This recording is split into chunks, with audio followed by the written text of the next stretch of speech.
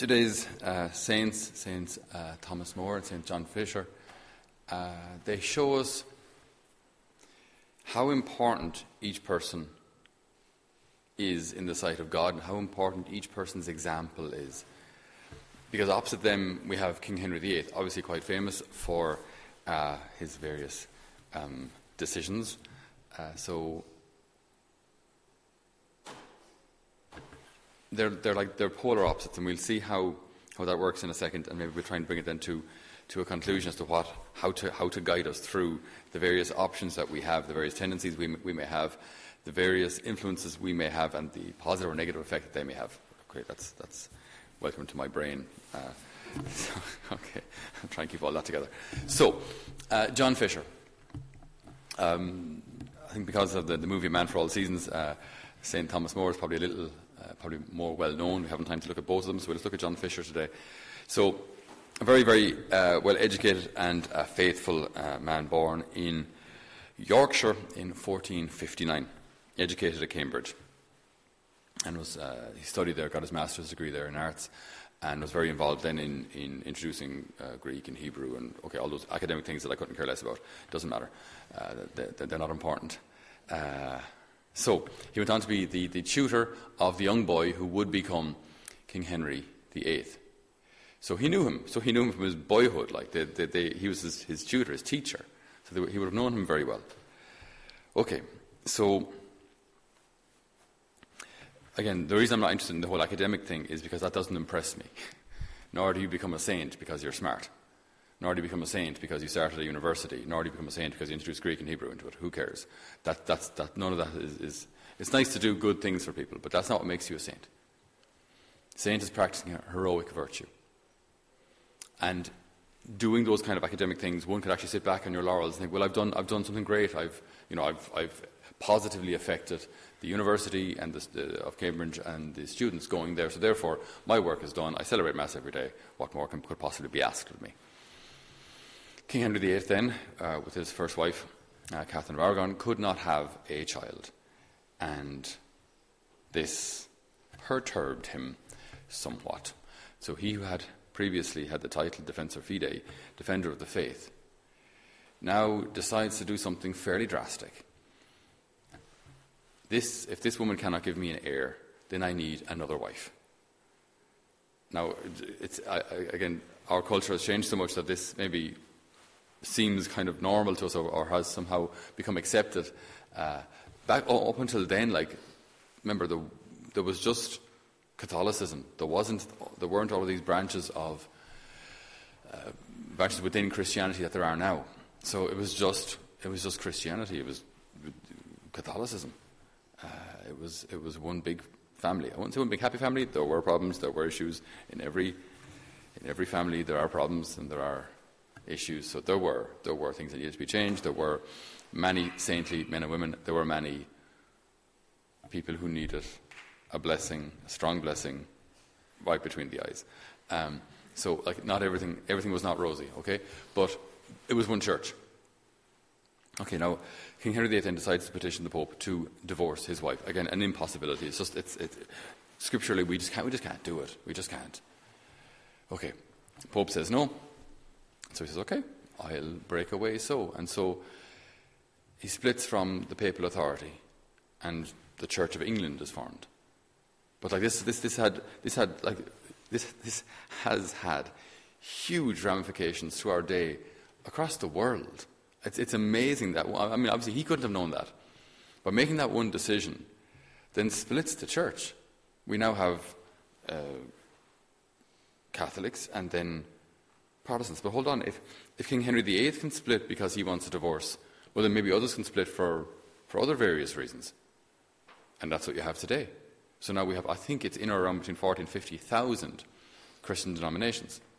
Because if Eddie decides, let's start the Church of Ginger. I don't know. Church of anything you want.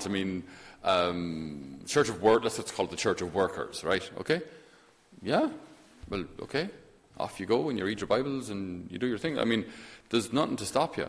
But that's not how Jesus set up the church.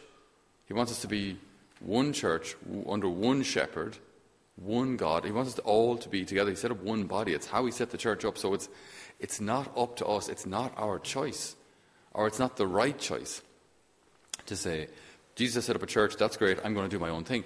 That's not the Spirit of God moving. It's not. It's not. The Spirit of God creates unity. So this is what happens. King Henry VIII then splits from the Roman papal authority, and the Church of England is formed.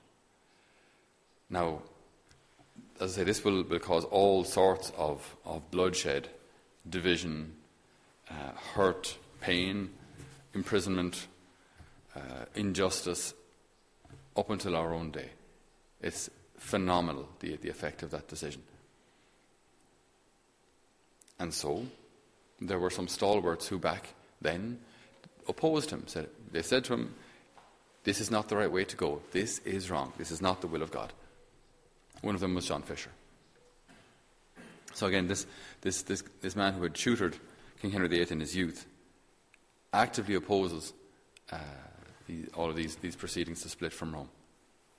And then there was what was it called? The Oath of Succession, which all those of influence were required to take, where they would recognize the legitimacy of the children King Henry VIII would have with his successive wives. Okay, so not obviously his first wife is his actual wife, Catherine of Aragon. So as long as she was alive, then any other children would strictly speaking, be considered illegitimate. But this oath of succession forced or obliged people to recognise any other heirs that King Henry VIII would have, so that they could succeed him on the throne.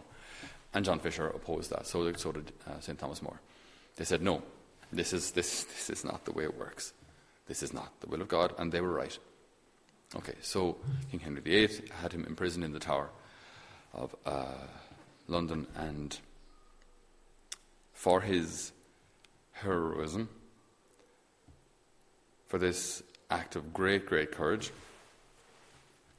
Pope Paul III had John Fisher made cardinal while in prison.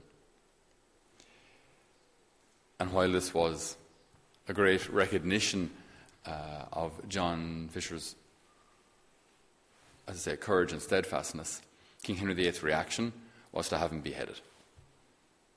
And so that's how he ended up giving his life for the Lord. It said that before he passed away, he asked for a New Testament, which was brought to him, and he read the words from John's Gospel.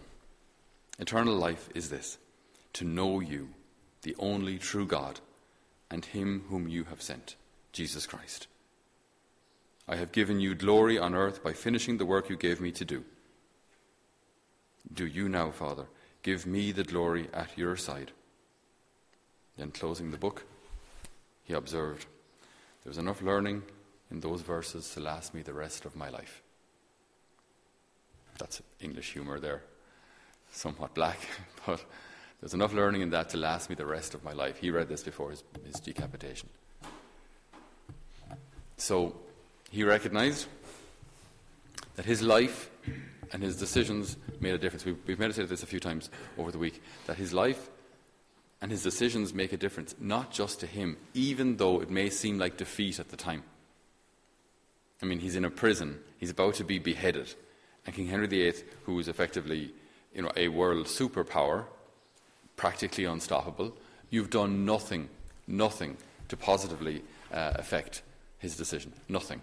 So why give your life? Why not just row in like everybody else, like so many of the other monarchs as well? So many of the other, bishops. Why not just row in and accept his succession? Accept it. It's just easier. We'll try and fix it later. But he didn't. Because he recognized that his life and his decisions they're greater than the here and now. So in the same way that John Fisher and Thomas More's actions are still remembered today as acts of heroism and sanctity, King Henry VIII had the opportunity as well to do something wonderful, to do something like, for example, when he couldn't have children with his first wife, with Catherine of Aragon. How about praying for a solution? How about asking God? How about imploring God? I mean, this can happen. I know many unfortunately, many women who couldn't have children entrusted this issue to the Lord and somewhat miraculously did conceive, and often more than once. So how about that as a solution? Then imagine if he had done that. Imagine if himself and Catherine had dropped to their knees every night and prayed and implored God and prayed the rosary and asked the nation, ask all of their various colonies. Maybe not. I'm not sure if they would have prayed for this intention. Ask the whole nation to pray for this intention. Who knows if he wouldn't have been remembered as a saintly king, who led his country, wanting to be guided by the will of God, And this is our gospel, right? When we go back to just the basics. Imagine if King Henry VIII had lived this: Our Father, who art in heaven, may your name be held holy, and may your kingdom come, not mine, but your kingdom of justice, truth, your kingdom of unity, your kingdom of peace, your kingdom of authentic, selfless love. May your kingdom come, and may your will be done in my life, in my wife's life, in my kingdom, even if it's against my will, even if it's not my will. I trust you. I trust you. Imagine if he'd been known as like the saint, the king of the Our Father. Why not? This was possible. This could have happened. But it didn't. Because he chose differently. Our choices make a difference. Our choices, the power that we have in our choices is phenomenal. And the consequences of his choices are, as I say, very, very severe and violent, and caused the death of our two martyrs today and countless others. So, fast forwarding to you and I. You and I have decisions today. You and I have opportunities today. You and I have the ability, with our words, to build people up, to pray, to reconcile, to heal. You and I, with our words, have the ability to gossip, spread doubt, spread anger, division. You and I have the ability to use this gift, which is our body and our intelligence, to use it for others. We can. We can also choose not to. The sad reality is that there are consequences. Now, I maybe phrase it positively. I have to stop sounding like I'm depressed. Okay. There can be amazingly positive consequences to getting this right. We choose to build up, we choose to affirm, we choose to follow God's will, ask what God's will, ask what God's will is, discern God's will, try to live God's will, and then his kingdom will come. In a small way, maybe in my own heart, maybe in my own family. If we have more influence, maybe his kingdom can come in our parish, our diocese, our country, depending on our influence. But these decisions do make a difference. So it's just so important to be people of the Our Father. People who ask themselves, Lord, I want your will to be done. So what is it? Show it to me. Reveal it to me. And if it's something that goes against my will, strengthen me, that I will do it anyway. Because I trust you. Because you are a good Father. You are our Father. You are my Father. Amen.